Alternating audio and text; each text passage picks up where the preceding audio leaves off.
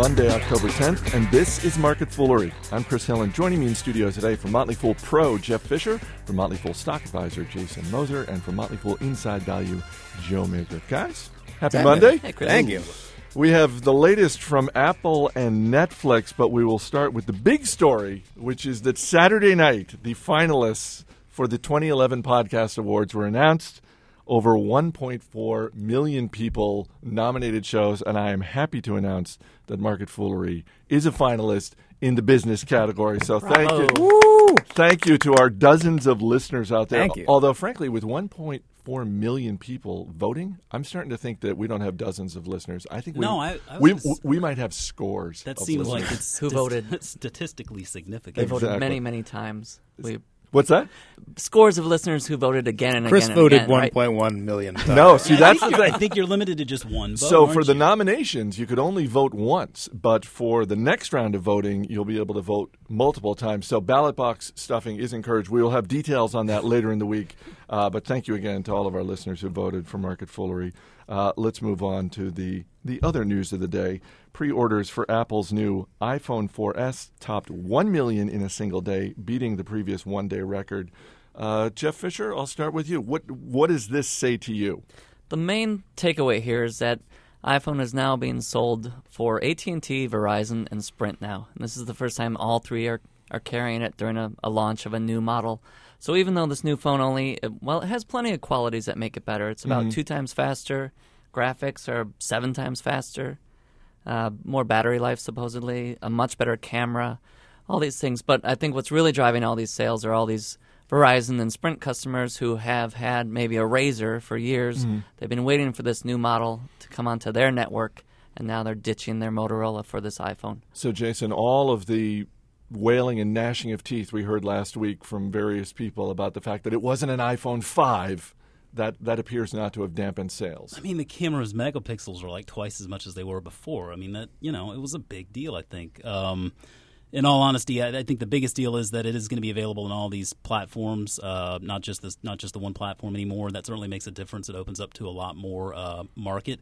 Google Android has held the majority of market share in mobile for so long now, but I think the biggest reason for that was because Apple iPhone was only available on that one platform. So this ought to at least help some of that market share gain out. Joe, what do you think? I think they should have just named the darn thing iPhone 5. They should have done it. Sales would have been better. I do think this is a good example, though. Sales set a record. How much better can they get? It could have been better. I think this is a good example of us all panning the latest product. Everyone does it. We do it. And then they come out and blow the lights out, to their credit. I think Jeff's totally right. There was a lot of pent-up demand for this. It's been, 15, 16 months since iPhone 4 rolled out. So a lot of people eager, excited, and it will be a better phone, and they'll sell plenty of them. So, Jason, you mentioned Google Android system. Obviously, it's still the dominant player when it comes to mobile phones. So, what is the big threat now? So Seth, Jason, I think will love me for this, but I'm actually going to call Microsoft as possibly a big factor in the competition here because they've got Windows 8 coming out soon. And so essentially, they're trying to learn how to sort of integrate that Windows 8 system with mobile and with tablet technology. So while Android has been the most compelling option up to now, it seems that there are a lot of positive reviews coming out early on Microsoft 8 that should certainly open the field up a little bit. As a Google shareholder, I will only say good luck. So, Joe, you're taking the other side of that? Yeah, well, I feel like we've been saying that about Microsoft for years now, right? I mean, I agree. I think the Nokia partnership is a very good one, and they will start actually getting some distribution for their system pretty soon. Maybe they could get some critical mass with developers who get excited about producing apps that get consumers excited, but it's tough to picture them ultimately breaking the stranglehold that Android and iOS have. Jeff, what do you think? Is there a threat out there to the iPhone that maybe a lot of people aren't focused on? It's a nebulous answer, but I'd say the threat is time. I mean, Apple has all the shine and gets all the excitement around its products. If time starts to wear that away, almost like a fad, which I'm not saying Apple is by any means, but all technologies have their hot and then cool periods. Apple has in the past. Remember when the ThinkPad was the great laptop to own and Dell was once very hip. Right now, Apple is the hippest, coolest company out there. And over the course of time, if they can't keep that allure, then people will look at other less expensive phones as an alternative because the technologies are similar. Let's not forget about the C word, Chris, and we're talking about commodity here, because ultimately as these things keep on coming out, people buy more and more phones, no matter what they are. These things eventually become a commodity, and while Apple right now is, it's attractive to the higher price point, but we know that Apple doesn't really compete on, lower price points. And as these things keep coming out, people are going to start wondering, do I really need, what the iPhone is offering me? Am I using everything the iPhone offers me? And so when they see compelling options in Google's Android and potentially even Microsoft's Windows 8, I think that the commodity factor comes into play. Let's move from phones to tablets. There are rumors that Motorola may be introducing a new version of the Zoom tablet. It's reportedly the Motorola Zoom Family Edition. I'm not sure what was in the original version that was not family friendly, but what would a Motorola tablet need to have in it to really make a dent in iPad sales? An Apple logo. So you're saying it's basically a non-starter. Is it a two-horse race? I don't think there's a chance. Is it the iPad and Amazon's Kindle Fire? Yeah, that's it. I would agree with that. And if we had a crash and burn sound effect right now, that's what we should use for this. Because supposedly the big thing very good, Joe. Thank you. The big thing about this family tablet from Motorola is it has Zoodles on it. Zoodles? Which is makes it. Thank you. You press a button or whatever, and it becomes a kid-friendly tablet, and that's why it's the family tablet. Well, that's just software, and Apple could easily replicate that. Yeah, that's pretty gimmicky. Until the kid figures out how to hack it and turn it to an turn it off adult-friendly tablet. So I don't see anything. They call here. that the JMO feature. So I want to go back to something that Jeff had touched on, and that's this notion of Apple and time. Walmart is a company that's certainly performed very well for decades. But if you look at Walmart's stock over the last decade, it's basically been flat. Apple has had an amazing run as a company and as a stock. Over the next 5 to 10 years, do you think Apple continues to grow, if not necessarily at the same rate, at a market-beating rate? Or is Apple maybe at risk of sort of entering into a Walmart type of phase where the stock really doesn't do a whole lot? Jeff? I would say Apple, over the next 5 years at least, has a much better chance of appreciating than Walmart ever did. Around 2000, Walmart was at a 50-some multiple to earnings. So all these years, the earnings have kept growing, the shares have gone nowhere, and the multiple is now in the teens, low teens. So it's just multiple contraction for a decade. Apple's only in the teens right now, as it is. Jason? Yeah, I think 5 years is actually the line here. I was noting, so like iPods in general are pretty saturated out there now. The iPhone is sort of making its way through the market, and iPads are going through as well. Around 5 years, you're going to see those items starting to sort of saturate the market as well. And I think the key is for Tim Cook, what are they going to innovate? What are they going to develop next? Because for 5 years, they should probably be okay. But if they're not coming out with something new and something compelling, that's when I think the company faces a real big test. Joe? Yeah, I think smartphones and tablets are both going to be growing at a rate way above GDP for a very long time, and they should be beneficiaries of that. There's no chance that they're going to grow anywhere near what they've done over the last 5-10 years, and I don't think anyone expects that. I mean, when you look at the stock price, even though it's, north of $300 billion of market cap, when you get down to the PE ratio, for example, it's simplistic, but it's around 15, 16 times earnings, something like that, which is pretty tame for a business that's grown at the rate it has. Netflix announced this morning it is killing Quickster, the separate DVD by mail rental service. CEO Reed Hastings said the company had made a mistake and was going to keep Netflix as the single website for both streaming video and DVDs. Shares were up big this morning, Jason. They've sort of flattened out since the early morning pop.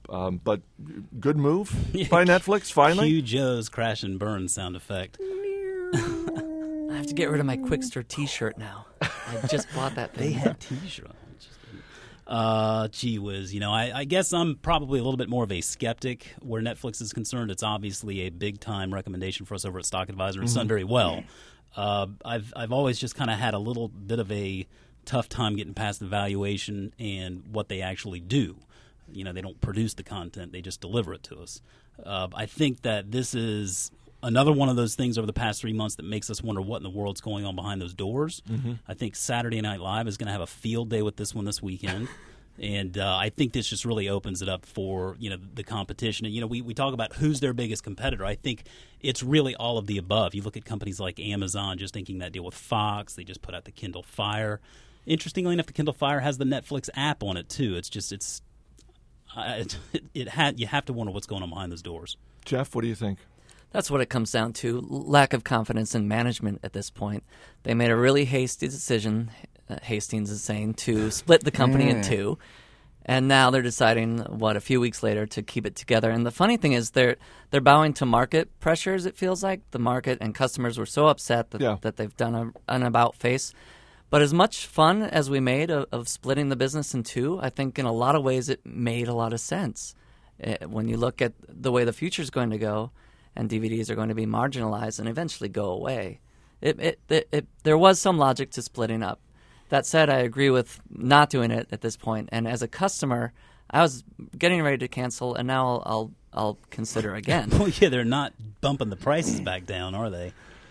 Joe? Well, as someone who likes to have as many online usernames and accounts to manage as possible, I was disappointed with this news. Yeah, this is obviously the right move. What I think is interesting is how Hastings has long been saying and said when the news initially came out about the Quickster rollout that basically they've been planning this all along. Mm-hmm. So I'm a little surprised that this has been kind of the long-term vision and then they so quickly backed off it. Now, I know everyone hated it, and I think it was a dumb move, so I'm glad they did it both as a user and I don't own the stock, but I think this is definitely a good move for the business. But I definitely wonder, what is going on that they would back off something that has been part of their long-term vision, and these guys, up until recently, have earned, street cred for having the ability to think around corners, and, I don't know, it seems like there's a lot to wonder about here, and they're clearly having some issues with self-confidence behind the scenes. They're also backing away from video games as well, because that was part of the announcement when they announced Quickster was, hey, for you gamers out there, we are getting into the video game by mail services, and now they've the official announcement today was that they're still considering it. But Jason, what do you think? I was surprised that they even considered getting into that for two reasons, really. Because number one, you have GameFly out there, which is a relatively new company, but that's what they do. I mean, they don't focus on movies or anything else. It's just games. But the other thing is just the trend for gaming to go digital. Mm-hmm. And I mean, you see this in companies like Activision Blizzard, where they are making more and more of their content available via online platforms like Battle.net. And they've made no secret that that's the direction that gaming is going. So to see Netflix even consider getting into that was kind of surprising. I think I'd rather see them not try to dabble with that. And this indecision on gaming just points to that they're really scrambling behind the scenes to try to figure out what their next move should be. And their eye is off the ball. I mean, it's really all about content, having good content right now to lure in more customers, especially when your competition is growing their content base. It's just a sign that they're not focused on what they should be, in my opinion. They're talking about this little marginal part of their business, games, when they really should be focused on building a great content library. So looking at the competitive landscape, there is no shortage of competitors. You've got Amazon, you've got the Dish Network, which owns Blockbuster, Redbox, owned by Coinstar, Google with their incredibly deep pockets. There are the cable providers, and also sitting out there is Hulu, which may or may not be for sale. It was for sale, and now maybe they're backing off of that. So that remains in flux. In terms of the biggest competitive threats to Netflix, what are like the top two or three, Jason? I think first and foremost is Amazon. That's the one that keeps on coming back to me. I mean, they've just really expanded their library recently to really match a lot of the content that Netflix has out there already. And given the size of the company, their financial resources, and the innovation there behind management, that would be that's the one I'd be looking out for. Jeff? Amazon, Google, and Apple, because they're all working on products and operating systems that help you consume media. So they're going to have more say in where you go and how you get there and what you purchase. Joe? Their own suppliers are the biggest threat, and this is no secret, but content costs are exploding. The Stars deal initially was $30 million a year, and they came back, wanted 10 times as much money, and the deal didn't go through. So if you're running a business and your suppliers are coming to you and saying, "Hey, I want to raise prices 900%," that's a problem with your business You model. lose some sleep over that. Yes, I certainly would. So that is, to me, the 800-pound gorilla in the room. Now, I will say the one thing that I was pretty bullish on was the tweet I saw the other day where Netflix and Showtime were talking about some kind of effort to put out a few more episodes of Arrested Development leading into possibly a movie. Did anybody else see that? I did, and I think, one, I'm freaking thrilled about that. I love Arrested Development. But two, I think, that's a super smart move, and I think you're going to see these guys starting to pursue more of an HBO-type strategy of original programming. I think that's really smart. So Netflix has killed Quickster, which means that Quickster, the Quickster brand, which is so strong, I think we all agree on that, it's now available. So if you're starting a business or you think there's a business out there that should rebrand itself with the Quickster name, what are you going with, Jason? I guess that guy on Twitter who had the Quickster handle's pretty Jason, happy about all this, right? Jason Castillo. The pot-smoking Elmo, I think. Yeah. Geez, ever since Quickster came out, I kept on thinking if it was going to be my business, I would be the guy who delivers chocolate and strawberry milk. I mean, it's still a big market there, so I'm the Quickster. I'm bringing that stuff to your office. Jeff? Nice. Also in the food theme, Suzy Q. Suzy Q, Hostess product, invented in 1961. We all know they've been around a long time. They should take over the Quickster site and just sell Suzy Q, and you get them within a day, maybe two. Wow. Because who buys Suzy Q's anymore? But if you knew you could just one-click it Jeff, and have it at your desk. I think we need to talk about a little bit of a partnership. I was going to say, there's a chocolate milk Suzy Q cake brand going on there. Feel the love. Joe, what do you think? Most of my ideas have to do with the world's oldest profession and probably unsuitable. Maybe instead I'll go with sandwich delivery. Like people on bicycles getting you an avocado BLT. I think we need a lunch break. Joe Mager, Jeff Fisher, Jason Moser. Guys, thanks for being here. Thank you. As always, people on the program may have interest in the stocks they talk about, and the Motley Fool may have formal recommendations for or against, so don't buy or sell stocks based solely on what you hear. That's it for this edition of Market Foolery. Our producer is Matt Greer. I'm Chris Hill. Thanks for listening. We'll see you next time.